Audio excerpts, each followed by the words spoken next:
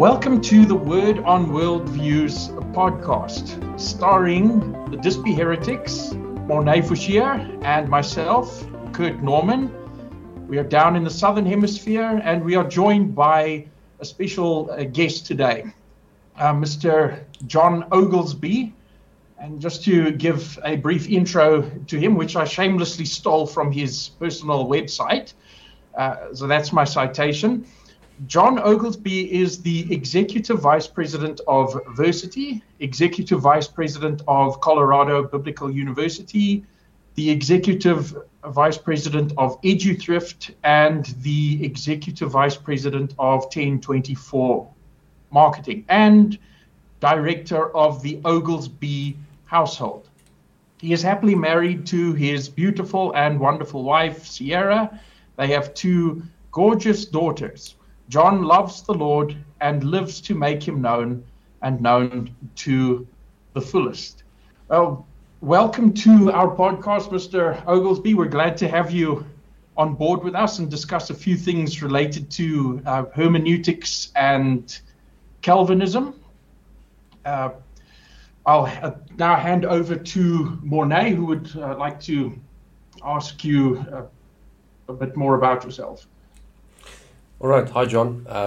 You are also the host of the Hermeneutics podcast, so that's why we thought it would be quite an appropriate guest to have on to discuss this. And we've also discussed this with some other guests as well, but you get your perspective. So before we get into that, if you want to maybe say something more about yourself, Kurt has given an extensive introduction there, but anything more about yourself which you want to share? No, I want to say I appreciate the opportunity to be here. I think podcasts are really important, and I really appreciate what you guys are doing, and especially the topic you guys are discussing. Not just in this episode, but overall, the Word on Worldviews. I remember going through my master's degree, going through a worldview course, and it just being a bit of some would say eye opener. Maybe I would say more like a life changing. Just the way I view and interpret reality around me. And so very excited to be on here, and I'm really excited to discuss a little bit about what we're talking about today, especially as it pertains to the hermeneutics of things. It's a passion of mine. It's probably my kind of the area that I could spend a really, really long time talking about. I think it's foundational for understanding worldview, and so really excited about today's discussion, and looking forward to getting into it. All right, thanks. Thanks for joining us. So maybe we can start with the following question, and you can share your perspective. From your point of view, in your opinion, does Calvinism as a theological system arise from a flawed or inconsistent hermeneutic? And if so, where do the proverbial wheels come off here? Yeah, it's a great question, and I think it does. So I guess I would say certainly, and I'll give you some examples. There's a book.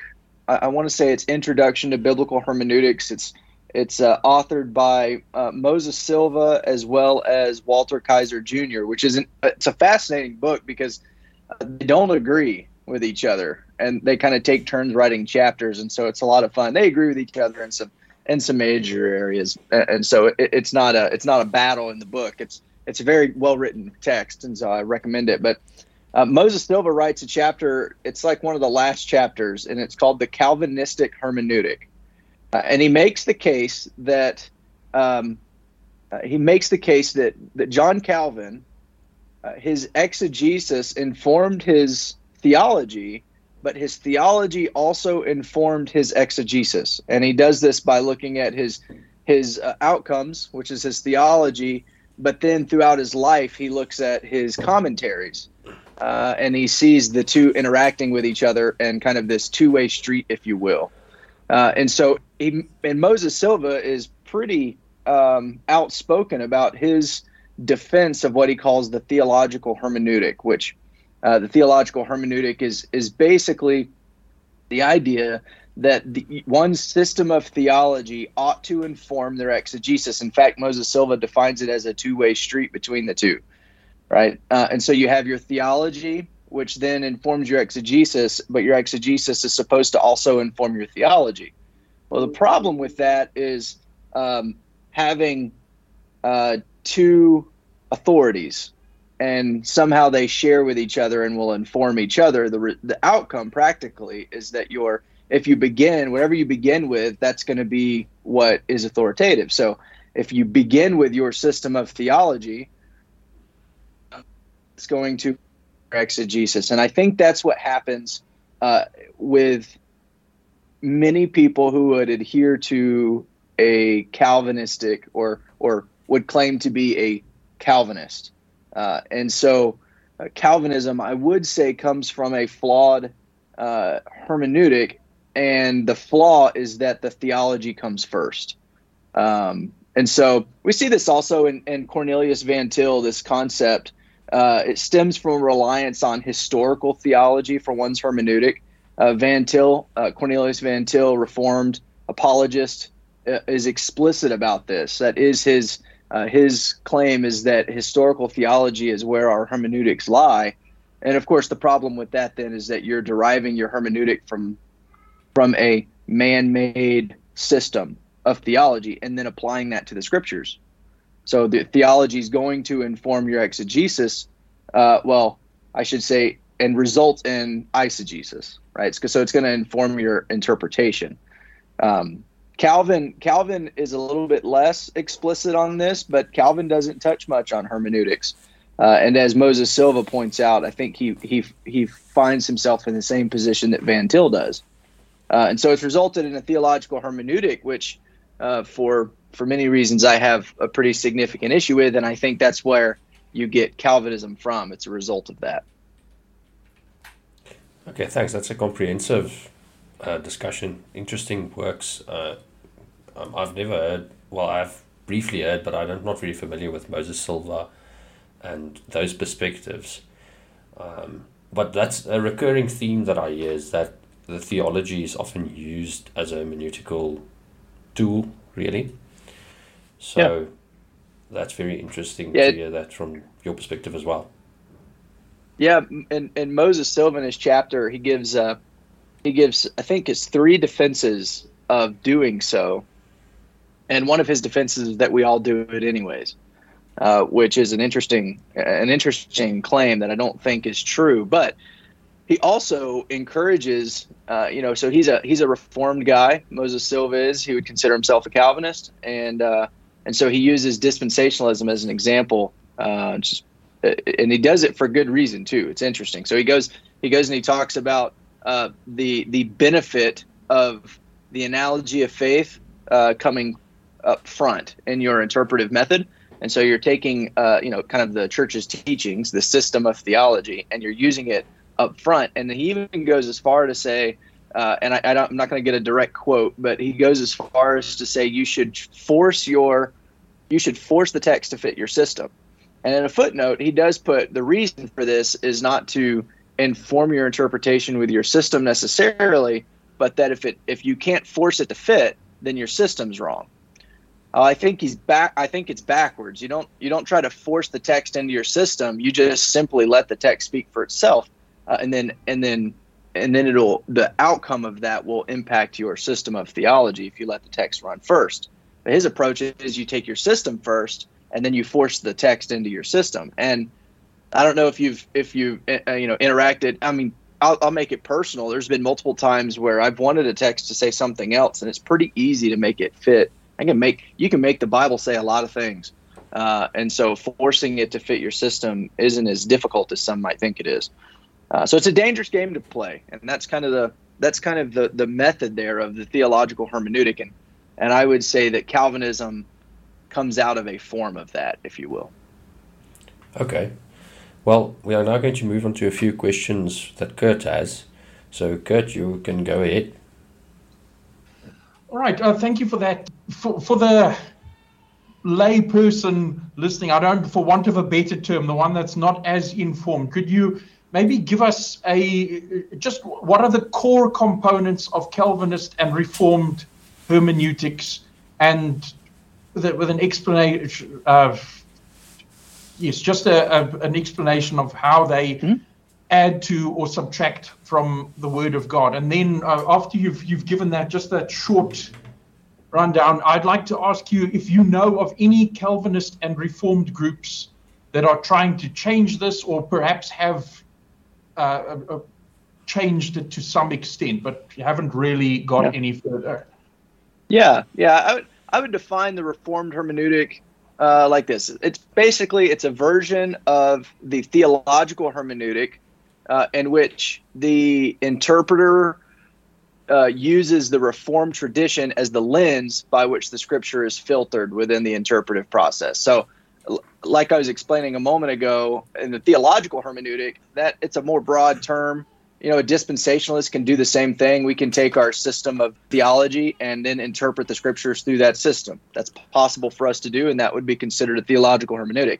A Reformed hermeneutic is that, except you're using Reformed theology, right? So it's taking the Reformed tradition, starting with that, and then running the Scripture through the lens of that theological system of the Reformed tradition. So an example of this, Kevin DeYoung, who he writes an article, he writes a couple articles for the Gospel Coalition, but he writes one that basically says, I forget the exact title, but it's our theology should be used to inform our exegesis, or something to that nature. And he says this, as a Christian, I hope that my theology is open to correction.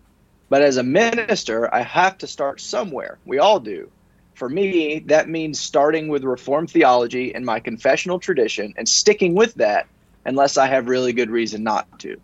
So he's taking his Reformed theology and confessional tradition, and he's starting with that as he approaches his teaching, but his teaching is based on the Scriptures. So he's taking his Reformed theology and confessional tradition, and he's starting with that in his interpretive process, which is that's a Reformed hermeneutic. You're starting with your Reformed tradition, and you're trying to understand the Scripture through that lens.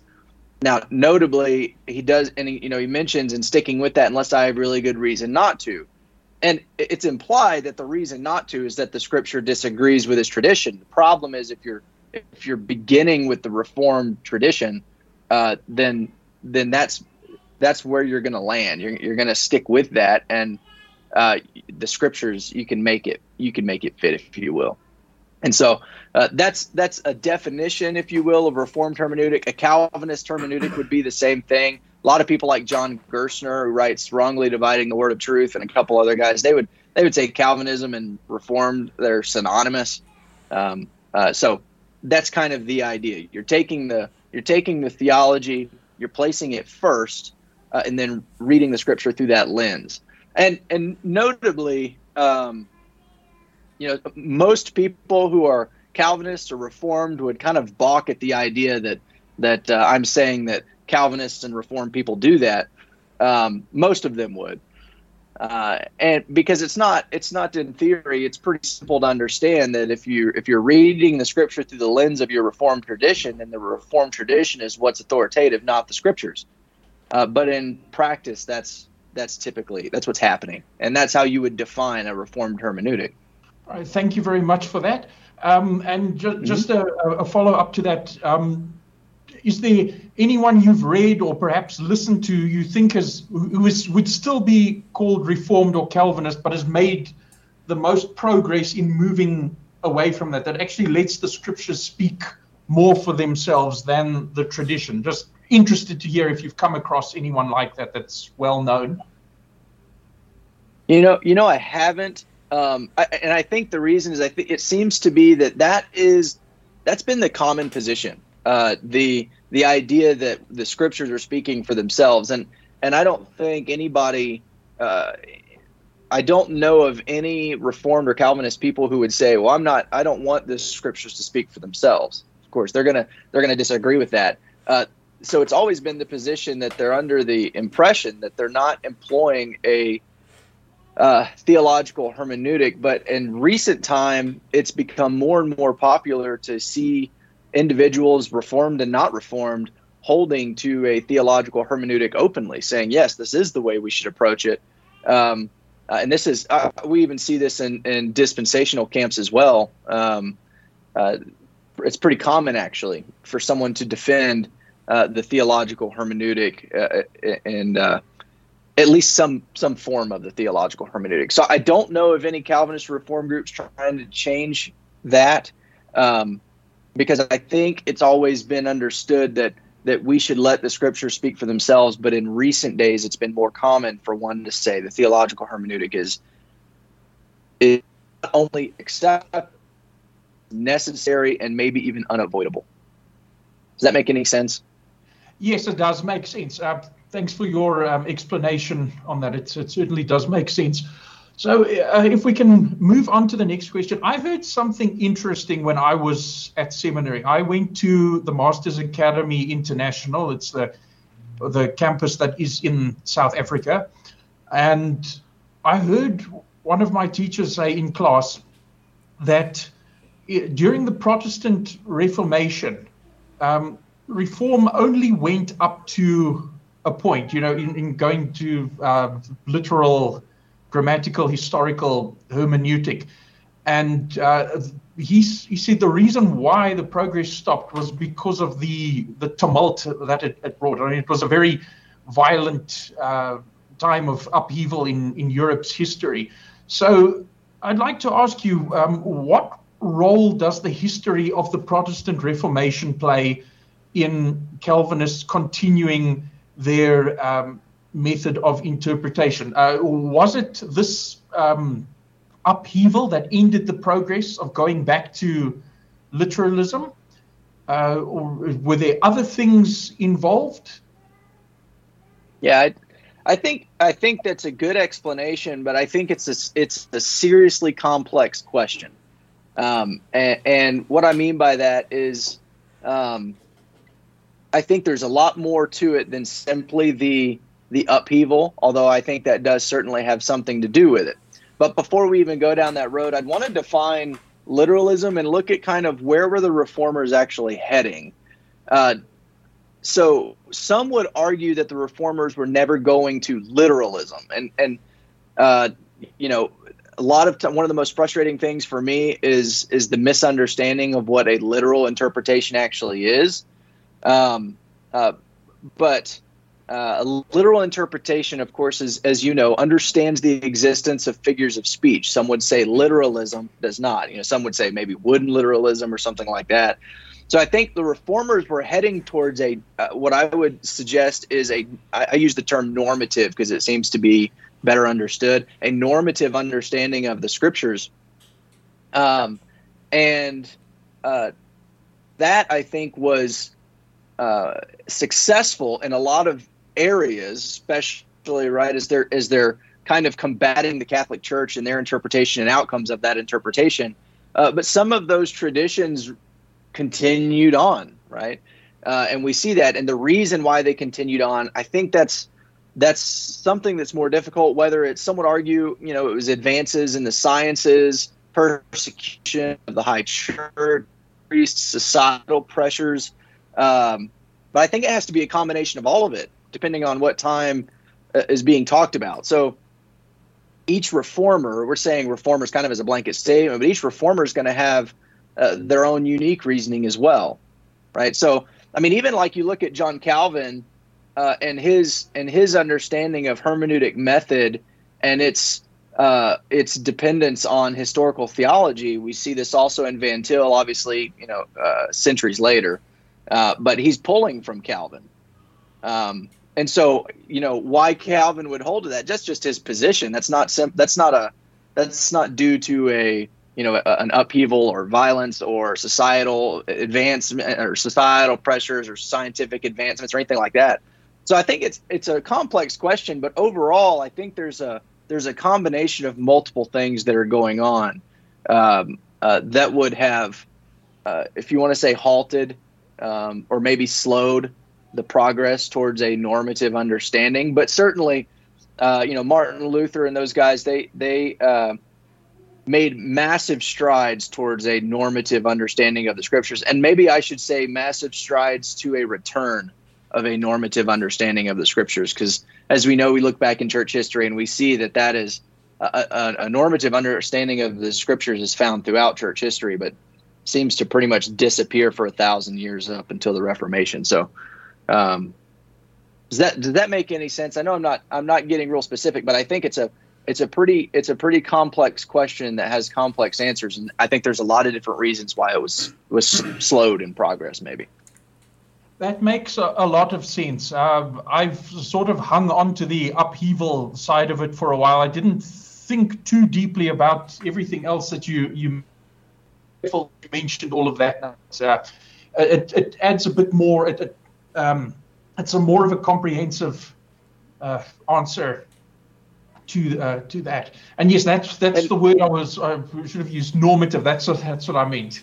All right. Well, continuing from there, you will probably know this as well, that there is such a thing as a Calvinist dictionary. Now, I'd like to ask you, can you comment on the Calvinist dictionary? I mean, for example, the use of the same words and terms as ourselves, and what do they mean versus what do they not mean? For example, total depravity, regeneration, conversion, repentance, faith, etc. Because we could be in a conversation, and I found they try and dominate the conversation and try and force you to agree with them. They're using these terms, and they know these terms, and they think that the more authoritatively they speak on it, the more you will agree with them, have to agree with them. Otherwise, you are this, that, and the other thing with that label gun of theirs that they have.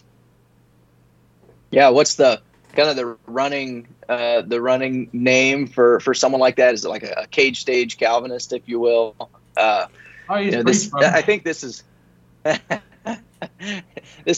this is certainly the case with various groups and communities. So I want to be fair and say that I've had conversations with non-Calvinists who are doing the same thing. It's simply a complexity of language, right? And words are having ranges of meaning. They shift meaning as time progresses.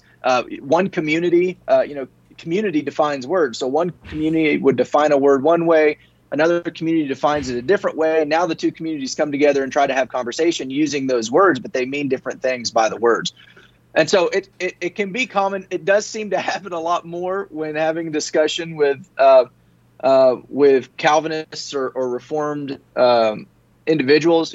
Kind of a silly example. I have my brother-in-law is Reformed and a Calvinist, and so we always have conversations, and usually it's really inquisitive, trying to figure out what each person understands about certain doctrines, mostly revolving around either eschatology or soteriology. And so we're sitting there having discussions, and so like we'll be talking about total depravity, okay, for example. And he's like, well, he's making his argument, and I'm like, yeah, I understand that, and I agree with that. He's like, see, you're a Calvinist and you didn't even know it. It's like, well, I wouldn't go that far. We need to discuss it a little bit more, because there are some areas of disagreement, right? And so I guess what I'm saying is it's important for us to be precise. Maybe another common example is the idea of repentance. Okay, repentance is a common one that is understood differently, and that's not even amongst Calvinists. A common definition of repentance, at least for me growing up, was repentance is a turning away from sin. It's a 180-degree turn. You're at one point going towards sin, you repent, and now you're going the opposite direction of sin. And I don't think that's a correct definition of repentance, but a lot of people grew up with that definition, and a lot of people still hold to that definition. So when I say, you must repent, well, I might mean something totally different than turning from sin, right? It's considered a turning from sin by a lot of people. But by definition of the word, it is a change of mind.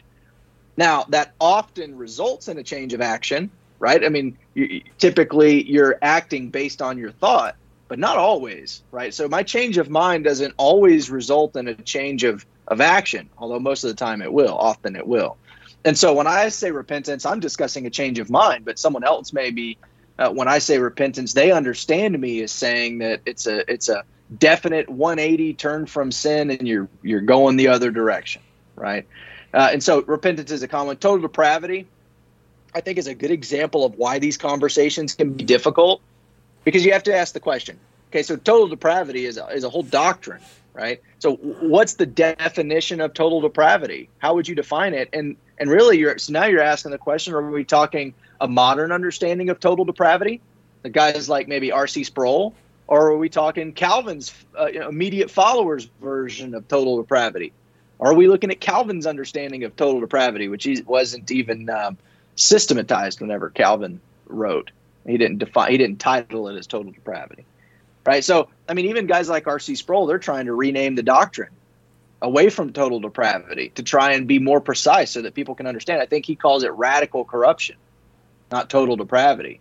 And so there's a lot of questions when dealing with things like total depravity, because it's a whole doctrine that's been developed over centuries. So at what point of the development are you talking about? So when it comes to these things, I often find myself stating, if you intend it this way, then I agree or disagree, right? So if repentance is required for salvation, or if you're trying to figure out if I agree with you on the doctrine of total depravity, well, let's define it first, and then I'll let you know if I agree with you or not, because it's just so difficult to you don't want to make the assumption that they're understanding words a certain way. So, the Calvinist dictionary is pretty funny, because I think it's pretty accurate. It's also common amongst others. And another example that might hit home with some people is psychology. Right? What do you mean by psychology? This is particularly prominent amongst those who emphasize biblical counseling or nouthetic counseling or integrationism. Right? What do you mean by psychology? Right? Psychology is simply a study of the soul or study of the mind. And so God has a psychology, but amongst some fields or groups, you say psychology, and it's like you're in partnership with Satan, because they're understanding psychology from a secular humanist perspective. Where I'm saying, no, I'm not agreeing with that. I'm defining psychology as what it is. And God has a psychology. I mean, he created the mind. He created the soul. So I'm sure he's got something to say about it. So defining your terms, I think, is really important. And it's just the nature of language. Especially amongst our Reformed brethren. Thank you very much for that. I think you can tell I've had a few run-ins with them, having been to a seminary with them, and also just knowing a few people that are Calvinists. And I just want to give a disclaimer. I do love my Calvinist friends. The few that I can get along with, I love them very much, and we do have some great discussions. So, yeah, well, often I'm thinking back to seminary days. I'm thinking to a few incidents that I've had that particularly stick in my mind. So, yes, If you guys are listening, thank you for listening, and I love you very much. Please don't not invite me to your house anymore. Right, I'd like to hand over to Mornay now with the next two questions. Right, so continuing on the topic of the dictionary or the definitions of words, John, how would you then understand or define words like predestination and election as mentioned in various parts of the Bible? For example, Ephesians 1, and also Romans 8. Yeah, it's because of my understanding of predestination and election.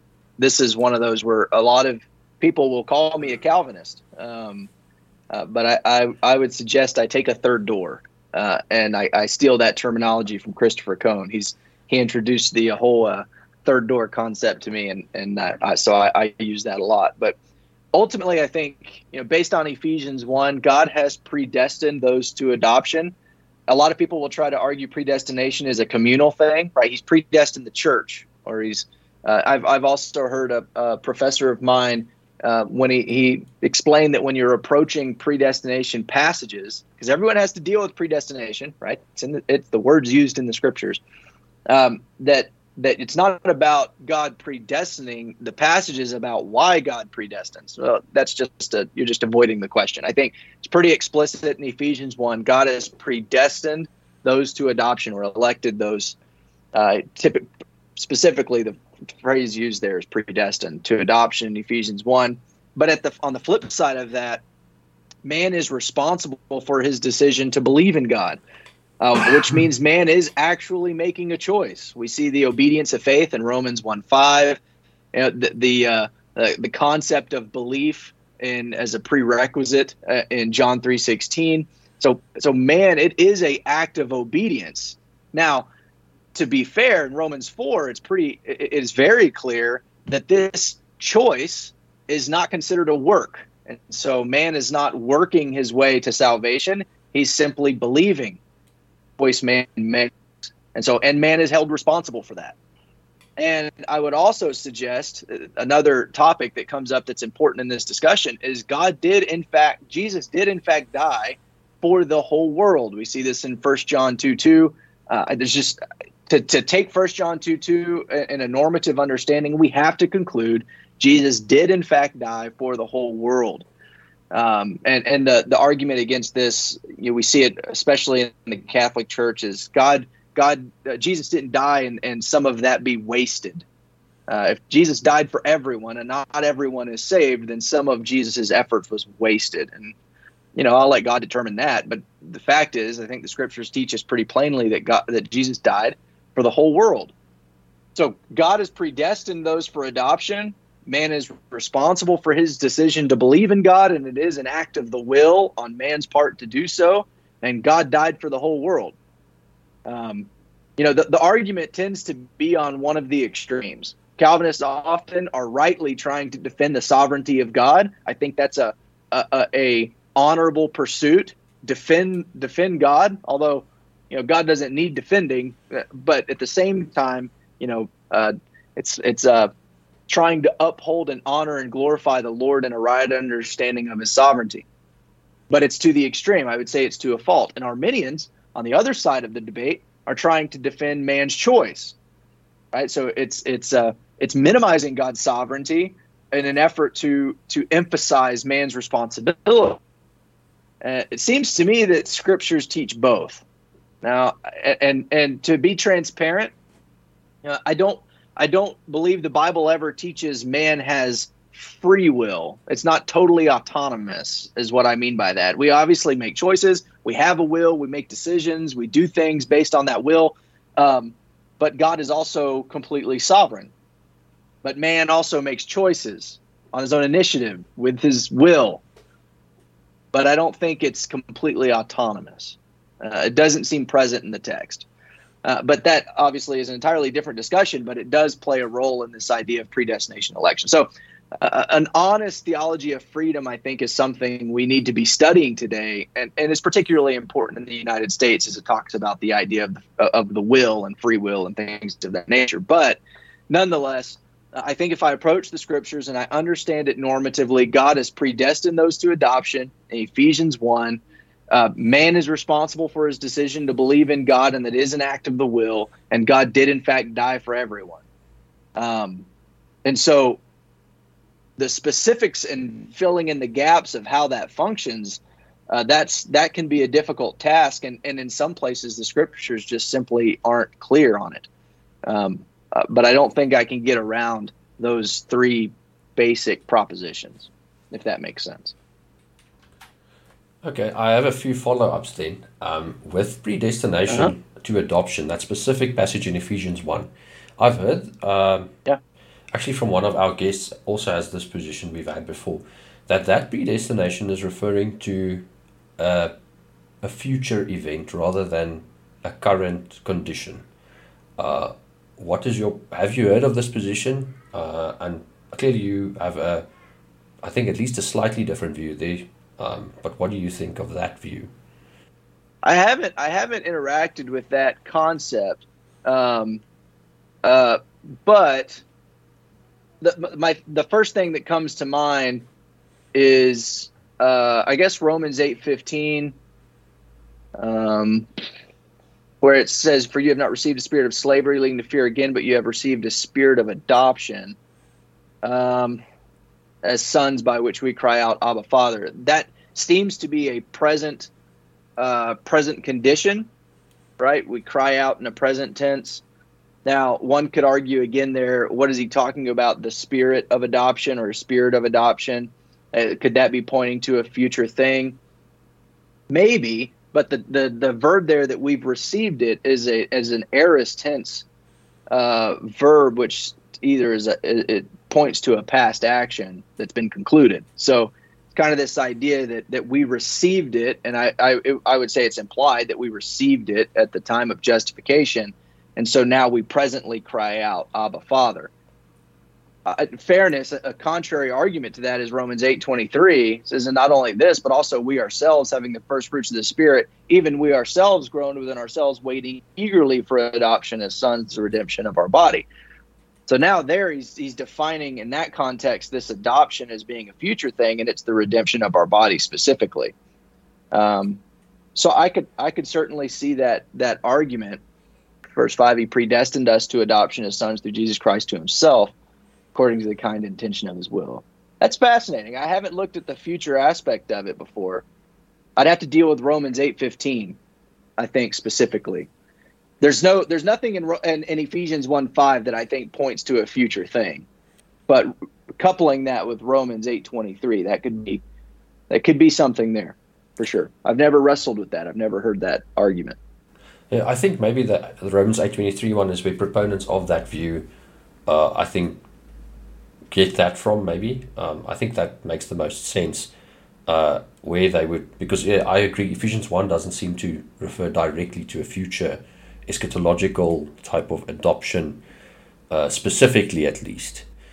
But yeah, that was just something that I was wondering about. And then you briefly mentioned, in reference to limited atonement, something about Jesus' blood being wasted, but you quickly mentioned the Catholic Church. Could you maybe elaborate on that, how they would write, or what they are referring to there? Yeah, it's, you see it most explicitly within the Catholic Church. You see it most explicitly in communion, right? The idea that the wine is actually turning into the blood of Christ, and if some is spilled, right? Like if you accidentally spill the cup and some of it falls on the ground, they go through this process of cleanup in an attempt not to waste any of it. It's this concept of not wasting Jesus's blood. I think that's the easiest illustration of the concept.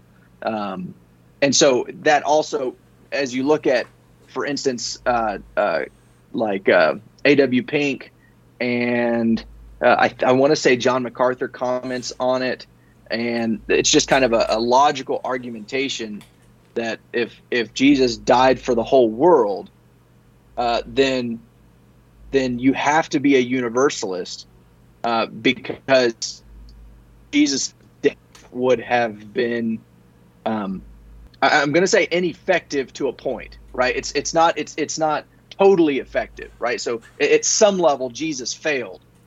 Because some of the blood being spilled, right, being covered by the blood, that kind of concept has been wasted at some level, because not everyone he died for was saved. Not everyone believed, because we don't believe the Bible teaches universalism, right? So that's kind of the logical argumentation there. And I brought up the Catholic Church simply because it's probably the easiest illustration to see what that means. But I wanted to back up real quick, if you're okay with it, to the concept of predestination in Ephesians. And I think even if the idea of adoption is a future thing, which certainly could be, again, I don't want to conclude right now just by looking. This is my first thought through that process.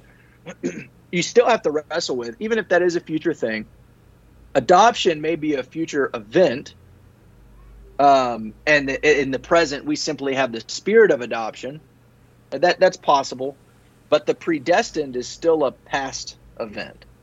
And so I still have to wrestle with the idea of God predestining and his sovereignty of choice, right? Verse 4 chose us in him before the foundation of the world. It's clearly a past event. So I still have to wrestle with that, even if adoption is a future thing. Does that make any sense? Yes. No. The actual predestining is a past thing. What's been predestined may still be yet future. But that's intriguing. I'm gonna look into that. Yes, it's definitely. It is a difficult thing to, and I have to also say that I haven't really went deep into the proponents of this view, exposition of the text or the exegesis of the text myself. I just briefly, it's like you hear sound bites, you hear like partial explanations. So it's just an alternative perspective that I've now heard on this topic, and so I guess it can help us to maybe sharpen our own approach. Yeah, that's fantastic. With the Catholic thing, that's why I quickly mentioned that, because as far as I know, Roman Catholicism doesn't teach a limited atonement. But it was interesting for you to illustrate in the way the ritualistic aspect of the Eucharist, where they treat it as the physical blood of Christ, for example. Yeah. So. Yeah, I think it's interesting because while I would agree, I don't know that. I'd have to go look at the catechism. I don't know that the Roman Catholic Church would hold to a limited atonement in a Calvinistic definition of it.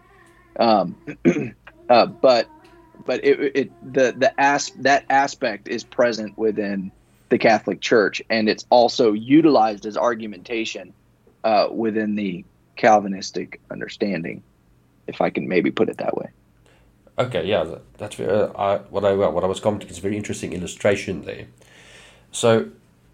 Then continuing, the Calvinism as defined with Tulip, the basically Reformed soteriology, would you say that it's, to be consistent, that it's inseparably linked to Reformed theology as a whole, as in including covenant theology and all of the whole of Reformed theology?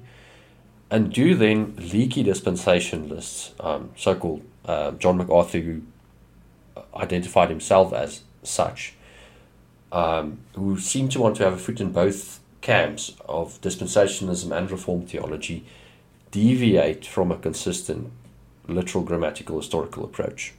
Yeah, I'd say if Calvinism is defined by Tulip, which is a soteriological doctrine, right? So we have I would suggest we have our 11 categories of systematic theology, and one of them is soteriology, and that's where Tulip fits. And of course, it's got connections with all the rest because that's how systems work. But nonetheless, it's a soteriological doctrine. Then I would suggest, yes, it is inseparable. And I would say most dispensationalists who would hold to Calvinism, barring John MacArthur and some of those guys, but a lot of people that I've talked to that hold to a traditional dispensational view would say that they hold to a few points, right? I'm a 4-point Calvinist, or I'm a 3-point Calvinist, and typically they disagree with either limited atonement or perseverance of the saints. The problem with that is that Tulip is a coherent system. So you pull out 1 point. So let's say I pull out total depravity. Well, the whole system has to change. So now you're a 0-point Calvinist, or you have to be inconsistent because Tulip is a consistent system. I mean, it functions together. I wouldn't say it's biblical, but it is consistent. And so if you pull out, it's like taking a car engine. You pull out the fuel system and the car doesn't run, or you have to change. You have to make it an electric car, right? I mean, there's a certain way in which if you pull out one aspect of the system, then the whole system either fails or it has to change. So you're either inconsistent or you're not a Calvinist. If you're a 3-pointer or a 4-pointer, it's just not possible. So you got to take some of it or you got to take none of it. You got to take all of it or you have to take none of it. R.C. Sproul makes a similar statement in his book, What is Reformed Theology? And that's just a small, I don't know if you've ever read it, but it's a pretty small book, and it goes over all of Reformed theology, but he has I won't say all, the basics of Reformed theology, and he has a chapter on Tulip. And he says something like this. He says, if you buy into total depravity, the rest must be accepted. And I don't disagree with him. If you buy into total depravity as properly defined by a Calvinist, the Calvinist system is a natural outlaying of the results of that. And so when I think of a dispensationalist who would argue for Calvinism, they're taking a Calvinistic, they're taking a dispensational framework and they're forcing a Reformed soteriology within that dispensational framework, and it's very similar to only accepting part of tulip. Dispensationalism has a dispensational soteriology, and it's not tulip. So if I'm a dispensationalist and I uphold tulip as defined by Calvinism, then I believe I'm being inconsistent. And so a leaky dispensationalist who has a foot in both camps, I think they have to deviate hermeneutically from a consistent LGH approach, and so they become more theological, more of a theological hermeneutic when it comes to one aspect of their system of theology, which is soteriology. Does that make any sense? No, definitely. That covers it really, and I actually agree. I think you have to somewhat compromise, because as we've discussed now, Reformed theology is very much informed by historical theology, and it sort of informs itself in the way it interprets Scripture. So, no, definitely I agree there, and it makes sense. So, to continue now, Kurt's going to ask a few more questions. So, Kurt, you can go ahead. Right, on to the next question. I'd like to know, what was the most frustrating hermeneutics discussion that you've had with anyone? Could be a Calvinist or a non-Calvinist, and then also the most promising discussion you've had, like a lights coming on moment for that person.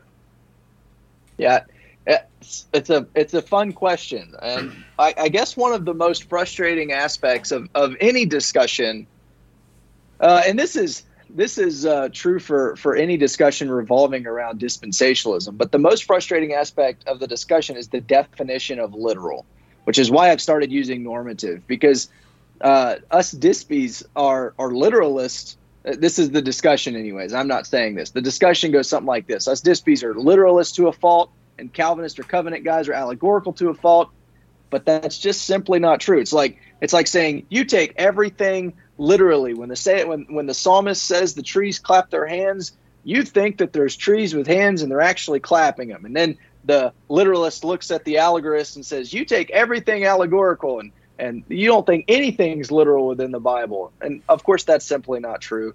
The literalist understands figures of speech. The allegorical individual, they understand that everything can't be allegorical. That just communication doesn't work that way. And so the discussion, that just massive rabbit trail, the discussion has to really be, when do we understand something literally? Like when I say tree, I mean an actual tree, by definition, a tree. Or when do we understand something as a figure of speech? That's the discussion. Gerstner, he puts it this way. Gerstner says, even in common speech with one another, John Gerstner does. He writes the book, Wrongly Dividing the Word of Truth. If you're a dispensationalist, it's a critique of dispensationalism, and it's one of the most frustrating books to read. But he says some good stuff. It says, even in common speech with one another, we assume the other person is to be taken literally unless it is perfectly obvious that he is using a metaphor or is allegorizing or is in some other way alerting us to the fact that the usual meaning of the words is not in play at the moment. And what he's doing, he's critiquing the literalist for not doing that. And then he's defending the allegorist, right? So he's basically saying, of course we understand we should take it literally unless we have, an unusual meaning of the words is obvious, right? It's alerting us to that fact. And I don't disagree with him. The problem and the difference between me and John Gerstner is, I think oftentimes what you find within a Reformed theology is that the reasoning behind why we take something non-literal is due to theology, not an exegetically derived conclusion, right? So it's a very frustrating aspect is simply defining what I mean by literal, because I'm upholding what I call the literal grammatical historical hermeneutic, and if you understand me to mean that everything is and again, wooden literalism is a common way to put it, then that's problematic, and that can be very frustrating. An example of this, Kevin DeYoung is a Reformed pastor. Again, I mentioned him earlier. He writes for the Gospel Coalition. He wrote an article finding who the 144,000. Okay, and the way he concludes this, he gives like 7 defenses of it, but ultimately it comes down to his theology necessitates it. But he uses things like numerology. Okay, so we're not to take it literal. We're supposed to understand the symbols of numbers. There's 12,000. Or 12 times 12 times 1,000, 12 tribes of Israel, 12 disciples, and then 1,000, meaning a big number. So it's all of God's elect from the Old Testament and New Testament. That's the 144,000.